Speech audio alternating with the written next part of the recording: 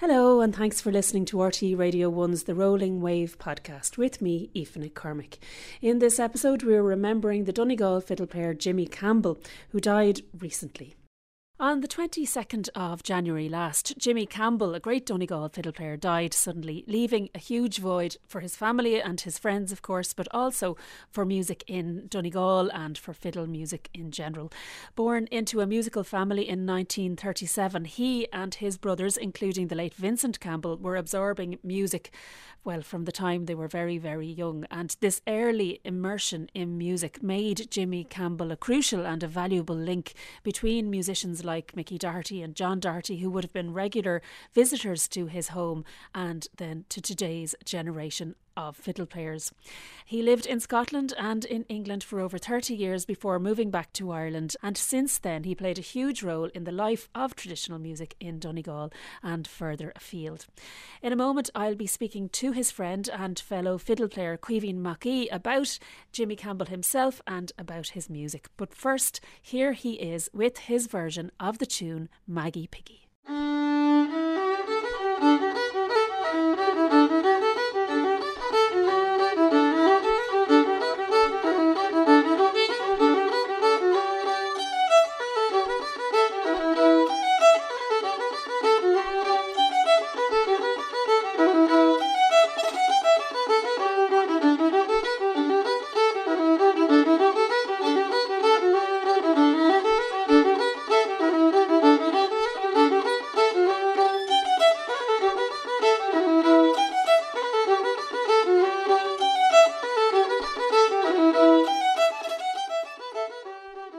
Maggie Piggy there, played by Jimmy Campbell. Caoimhín Mac Aoidh, thanks very much for being with us on The Rolling Wave. And I know that Jimmy Campbell was a great friend of yours. When did you first meet him, or do you remember when you first came across him? I do. I remember it quite well. For most of us in Donegal, it was a late awareness of Jimmy outside of his family and the community in the Crows, where he was a native, the Cruagha Gorma, or the Blue Stack Mountains as it's known, the Crows here in Donegal. Jimmy would have emigrated in his teenage years to Scotland to work on the hydroelectric dam schemes in the Highlands, as I said. And from there moved to London, settling in Slough, where he would have married his lifetime partner and love of his life, Yvonne, a wonderful woman. And they had one son and 4 daughters, and raised the family there in Slough. And it was only now Jimmy would have returned during the summer months on holidays with the family, but as he was, with the family, he wasn't in a position to go gallivanting around the country. So he stayed pretty much in the Crows areas when he came home during the summers, and he would have visited and played with people of an older generation that he grew up with, and these would have been his mentors and heroes musically and culturally in terms of the richness of their storytelling and folklore. It was very much a community not of the current time period or modern life, if you like. So we didn't really get to know him when he would be coming home. It was only when he retired. Well, I should say probably the one person who did know him well during those years would have been Danny Meehan. And Danny was very admiring of the Campbells and great friends with Jimmy because they were there in London together. Mm. But it was only when he came home and retired that most of us here in Donegal got to know Jimmy, and he was an easy man to know. We got to know him almost immediately, and I remember specifically the first time that I got to meet him and chat with him and sit down and play tunes. The word had come out that he had retired and had come back to the Crows. And we heard from his brother Vincent that they were going down to Carrick to play the music weekend. So we knew Vincent very, very well, and he was an astonishing player. And we thought, well, look, if he's anything like Vincent, we're going to have to meet this fella. It was mandatory. So down to Carrick, and I think a whole lot of us were very excited about the prospect of meeting him. And we weren't let down. As we came to know, you could meet him immediately and befriend him immediately. That was the openness and generosity and wonder of the individual. He was a very kind fella. He was great fun, absolute tremendous fun. If you were in his company, you were guaranteed a good time. And that's the way it was, literally from the first instant of meeting him to the last second that I would have shared his company. You mentioned his brother Vincent, and he was from a big family of fiddle players. Tell me a little bit about his background, his musical and family background. Yeah, the Campbells were a family who lived in the Crows, as I said. Jimmy and Vincy and Columba played as well. Charlie played as well. The other brothers would be Eugene and Josie. They're tremendously musical people, whether they played or they didn't. But as I said, they grew up in a house with their father, Peter, being a very good player. Their house was literally like Grand Central Station for fiddle players of that generation when Jimmy would have been growing up. The Dohertys, both Mickey and John, would have been regular visitors to the house. And those players, those two individuals, as well as others in the family, were epic players, legendary players. And they grew up with tradition in the air around them. That's the environment they grew up in. As I said, the Crows at the time of their young life was very much a place. It was depopulating, but it had an unbelievably rich culture of an old tradition of the language, of folklore, storytelling, mythology, music, dance, singing. A rich culture just permeated the air. For anybody who would maybe have difficulty grasping how rich it was, if you read anything by Sean O'Hockey, when he's speaking about the richness of folklore, which he collected from the limited number of individuals in the Crows, that's the environment they grew up with. Clearly, no television, no radio, no internet, no multimedia or social media or any of that. What was the unelectric or non-electric picnic for them was sitting around a fire in the company of neighbours and somebody just simply opening a fiddle case. And then that was it. The joy, the wonder, the celebration of life began. And it was simple, but it was beautiful and great fun. And that's what they grew up with. And for somebody like the current generation of players who didn't have access to that lifestyle, when you met Jimmy, when you met Vincent and their father Peter, when you met these individuals, you were literally going back in time. They were effectively time machines because they could, in a real palpable sense, take you back to a time that we grew up dreaming of, but they lived it. That was the difference. They lived it, and it was almost tangible, the experience coming off them. And when you got to play with them as well, you realised you were getting something from a different time period. We heard Maggie Pickey at the start of the programme. We might hear another tune. You have one here selected called The Marine. Tell me about this tune. Yeah, the Marine was a dance which came back from Scotland. The Marine refers to the Marine Ballroom, which was a huge ballroom complex in Edinburgh. And if you like, for country people, both Irish and Scottish people from the rural environments coming into urbanised Scotland for labour, the one connection that they had, social connection with fun and enjoyment, was dancing, traditional dancing. And the Marine Ballroom specialised in that. They had a modern area for dancing and a traditional area for dancing, but they needed to be able to teach the dances to people. And there was a dance teacher there, an Irish dance teacher. And one of the things to get people to keep coming back would be to teach new dances. And this dance teacher there taught this dance to that tune. And not having a name, they simply called it, for PR purposes, the Marine. So the Marine was both a dance and the specific tune associated with it. And again, we're grateful to the likes of Jimmy and Vincy for having had their Scottish experience and bringing that music home to us. And that's where that tune comes from.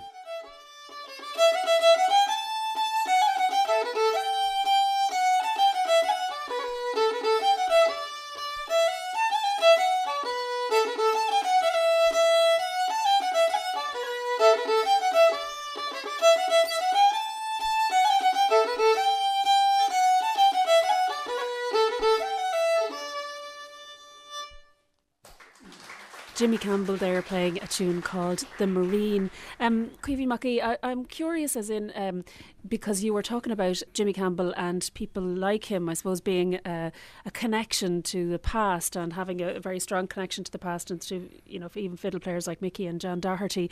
But the stories of the tunes, I mean, you had the story of that tune, The Marine, as well as taking the tunes, did they take the stories, did they keep the stories with them and the folklore of the tunes as well? Was that as important as the melodies? Absolutely. As I said, growing up in that traditional culture where folklore, storytelling, mythology, the music and the dance is all connected. There is no disjoint between any of it. People were expected to, and it was quite natural.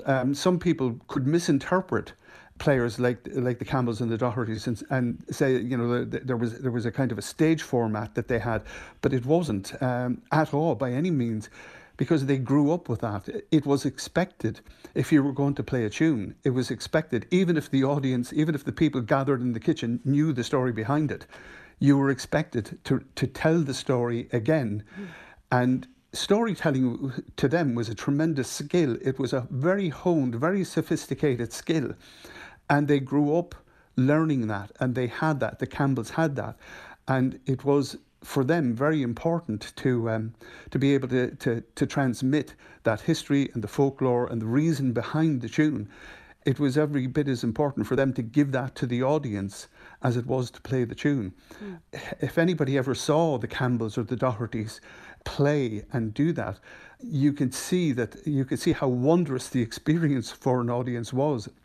I can remember very specifically arriving to play a concert with them in Edinburgh, which was effectively the Scottish National Fiddle Weekend. And we arrived somewhat late, which is a whole different funny story. And despite being late, it was amazing, because within seconds they had won the audience back immediately. And again, it was done by them, by Jimmy and Vincey, just naturally starting to tell stories behind the music and their experience working in the Highlands dam schemes. And this was a Scottish experience being told by two Donegal men to a Scottish audience, and they were enraptured within seconds. It was an astonishing thing to experience, to be sitting there and from the start having to win back your audience and see it being done literally within seconds. But it was the uniqueness of those individuals. But it was a natural thing. It wasn't a theatrical performance. It was as natural for them to tell a story behind the tune and then play the tune as it was to take breath. Amazing. You were talking about Danny Meehan, who was a great friend of Jimmy Campbell's in London, because Jimmy went to Scotland. Did he settle eventually in London, and what did he do while he was there? I mean, was he playing much music, or was he working, or what was his job for all those years? Yeah, when he had left Scotland, he went to London and he settled in Slough. And Jimmy worked in construction. He was a big, powerful fella, and construction suited him. He was most certainly active in the traditional music scene, but again, as a family man with five of a family, you could only be so active. You have work responsibilities and family responsibilities, but he had a very specific circle of friends. Paddy Conroy, who was an accordion player, he was very close with Paddy. Paddy was from Connemara, and another great friend of Jimmy's, he was very close on a personal level with him, was the unbelievable fiddle player from Armagh, Brendan McGlinchey. Naturally, Jimmy would have had a great affinity for Danny Meehan, being a fellow Donegal man and a great player. But he did do a small bit of touring. There was a very famous tour of the Channel Island Jersey, where Paddy Conroy and Brendan and Jimmy went out, and this big world tour of a small island took place, and Jimmy always fondly remembered that. But I can remember Jimmy actually once during a concert weekend during the Cargis na Figilary weekend in October in Glenties. introducing Brendan McGlinchey after Brendan returned to play fiddle again after a number of years' break. And I remember Brendan walked on stage and he sat down in front of the microphone and leaned in. And we were expecting, great music and things. And the first thing he said, having been introduced by Jimmy, he just leaned into the microphone and said, "Isn't that a wonderful man?" and it was, it was what we all felt, really. There's, I suppose, a connection to London in this next tune. It's a 3-part version of the Mountain Road. Tell me about this version and where Jimmy got it. Yeah, the Mountain Road was I suppose, started out as a 2-part tune, as composed by Michael Gorman. And the Mountain Road refers to a long road around the Tubbercurry area, which was Michael Gorman's native area. But Jimmy knew Michael Gorman in London, and they would have been well acquainted and comfortable in each other's company. But as it turned out, Jimmy was home on holiday, and for some reason decided to get down to Milltown Malbay, just for there was no great musical event on at the time, so he went down to Milltown Malbay, and who did he meet but Michael? And they were chatting away and playing and enjoying each other's company, but Michael started playing the Mountain Road, and he played it and taught it to Jimmy, but by this stage there was the 3rd part to it. Now it's gone on to become a 7, 8, 9, 10 part reel with all the variations added onto it, but at that stage it was only a 3-part tune. And the interesting thing about it is the 3rd part, which Michael taught to Jimmy and Jimmy plays in this recording, is one of the parts that has been subsequently lost. Other than Jimmy, I don't know anyone who plays that 3rd part of the tune, even in the extended versions of the tune. Okay, let's have a listen to it.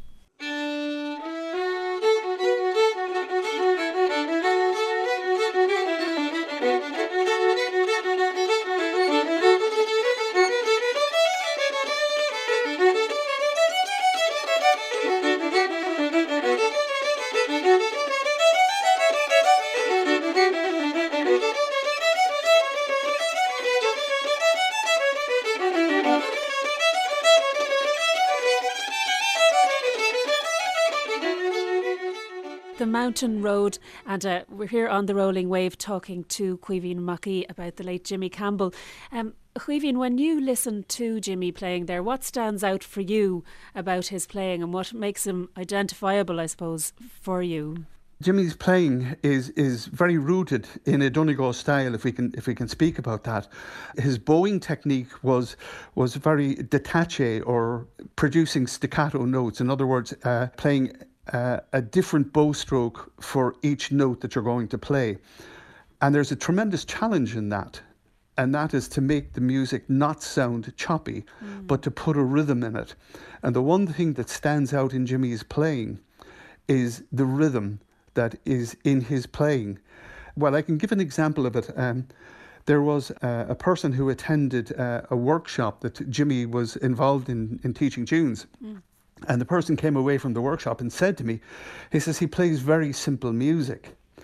And what he meant by that was the tune, the melody, the tune was very easily learned. It wasn't complex.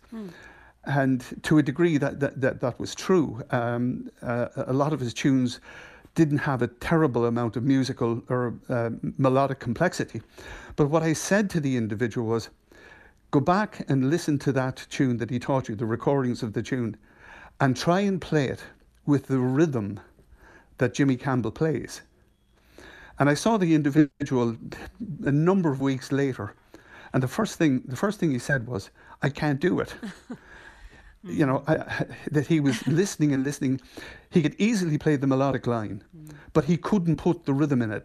And what was brilliant about Jimmy's music was the rhythm that he could put in it, particularly in old house dance rhythms like the Highland, the mazurka, the German, which is a barn dance. If you listen to him playing those are all tunes that he would have learned, again, going back in those cottages, in the Crows, playing for house dances or just gatherings of his neighbours. And he was playing for dancers. And whatever about the melodic line, if you're playing for dancing like that, you have to be very specific and very precise about how you give the music to the dancers to dance to.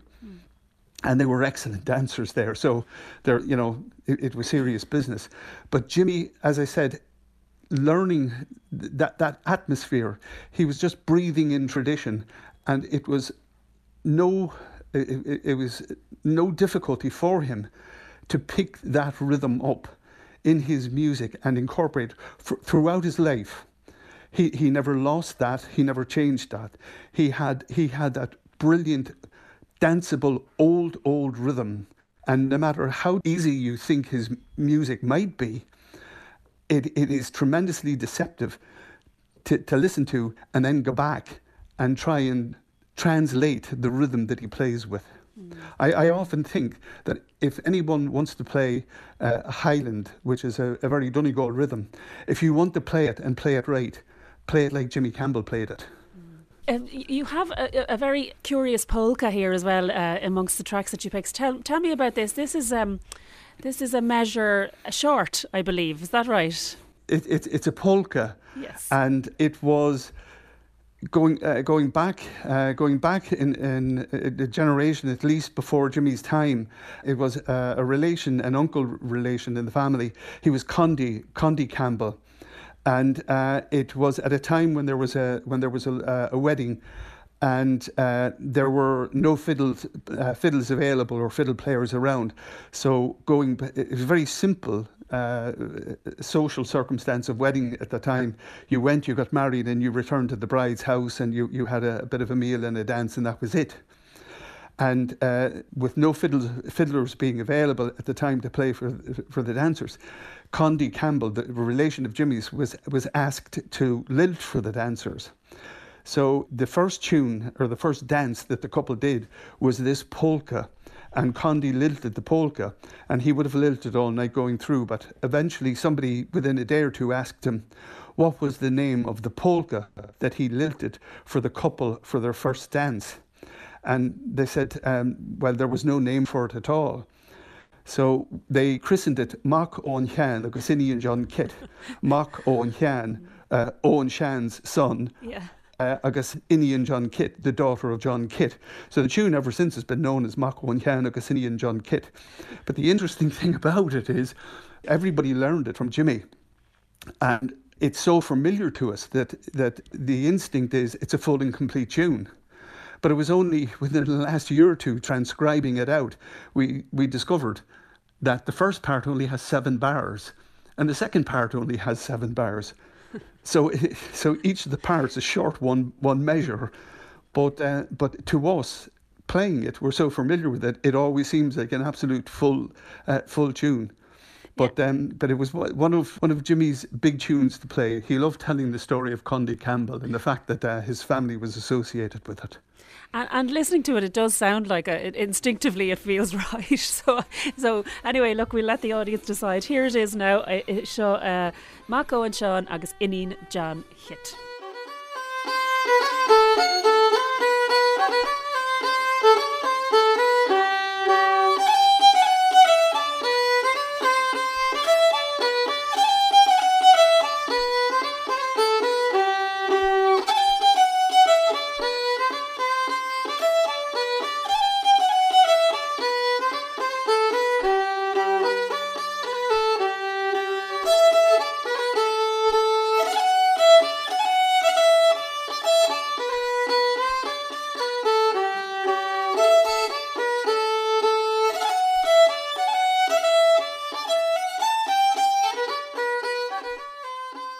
Caoimhín Mac Aoidh, in more recent years, Jimmy Campbell was living back in Donegal, and I think he was a regular. He was playing a lot in sessions and everything around the place. He was enjoying himself in his later years in Donegal, I think. He was. Jimmy was a fixture in the Glenties area. You could find him any Friday night in the Glen Tavern in Greenlands, the townland of Greenlands, up in the Crows. It was his natural home place to go to play music, himself and Peter. And when we still had Vincey, Vincey would be there playing as well. It's a tremendous centre for music, fun, and enjoyment. And again, in that very traditional atmosphere, it's a venue that the Dohertys would have been very fond of frequenting. So there was always tremendous music there, and the centre, always the centre since he came home, always the centre of activity of any music playing or fiddle playing would be Jimmy, and it was a great place because of him, and it was a place he enjoyed very much. Peter, Jimmy's son, would always be there as well, and he would have played quite regularly down in Glenties, and would have always been part of the Cardiff and Fitchleary events in Glenties, as well as the Donegal Fiddler Summer School in Glencolmkill the first week of August. Jimmy and Peter would play for the dancing classes and often play for the concerts. He had that almost childlike innocence, excitement about fiddle playing. If a fiddle came out, whether the circumstances had the potential of the good, the bad, or the ugly, Jimmy would immediately have this wondrous excitement about him. And even if it was the bad and the ugly, it would turn good because of Jimmy. He would just make the social event of fiddle playing a wonderful experience. He was a great man for the road. He enjoyed travelling and meeting people to play. Again, in his retirement years, he literally would have travelled internationally to play and perform, and was always tremendously well received because, again, of that uniqueness of being a tradition bearer, but a natural tradition bearer. He was someone who didn't learn it from a book and perform it. What he did, what he said, how he said it, and how he played it, all had that high skill level of someone who learned it naturally in a traditional culture. And audiences picked up on that immediately. Well, look, it's clear from speaking to you and hearing from others as well that his death leaves a great void up in Donegal and in music in general, in Irish music in general. He was a huge loss for his family, and also a loss for his friend Danny Meehan, who, like him, lived abroad and then moved back eventually. Yeah, I think Danny said it for us all. I went to tell Danny about Jimmy's passing. I knew he was going to take it hard because they were so close. They used to say about George Best that he was the fifth Beatle. Danny Meehan was very proud of the fact that he was the third Campbell, because of his size and his affinity with the Campbells. He was very proud of that. But I went to tell Danny that Jimmy had passed away, and when I had said it to him, he just quietly lowered his head. And after a period, he raised his head, and the inner poet in Danny came out, and he just simply said, "I'm diminished as a man for hearing of the passing of Jimmy Campbell." And that says it all. We've all lost something very, very big and very important to us, very dear to us on a personal level, whatever about the music. He was one of the greatest of men, and you could really admire him. So it came as a body blow. Well, as you said, he played often with and passed the music on to his son Peter, and we're going to finish this conversation with a tune from Jimmy and Peter. I don't know, would you like to introduce these for us, Caoimhín, the two Highlands? Yeah, this is essentially the Campbell's national anthem. They were the go-to tunes for Jimmy and Peter and Vincey as well. Highlands are so popular in Donegal as a dance rhythm, so they would have always been very excited about playing these tunes. Again, there are three Highlands. The first tune is they all come from Scottish tunes, as the case with most Highlands. The first one is a well-known tune called "The Money Musk." The second one is known in Ireland, well, in Donegal, as the sinking of the Titanic, but it derives from the Scottish Strathspey Drummond of Perth. And the third tune is the familiar tune played in Scotland as a reel, The High Road to Linton, but they're put together as a set of three Highlands, played in that unbelievable Highland style that Jimmy and Peter play in. Okay, well, we'll have a listen to those now. And Caoimhín Mac Aoidh, thank you very much for being with us to talk about Jimmy Campbell. Míle fáilte róg, Aoife.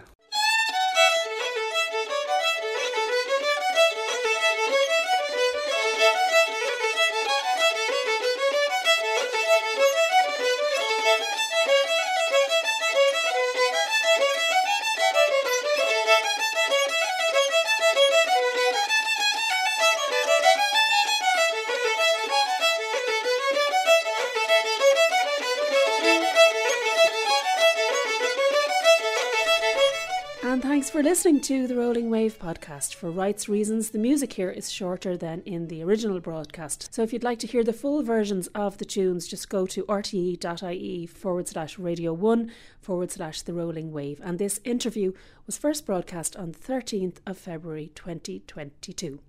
Till the next time, Gura Míle Maithí agus Slán.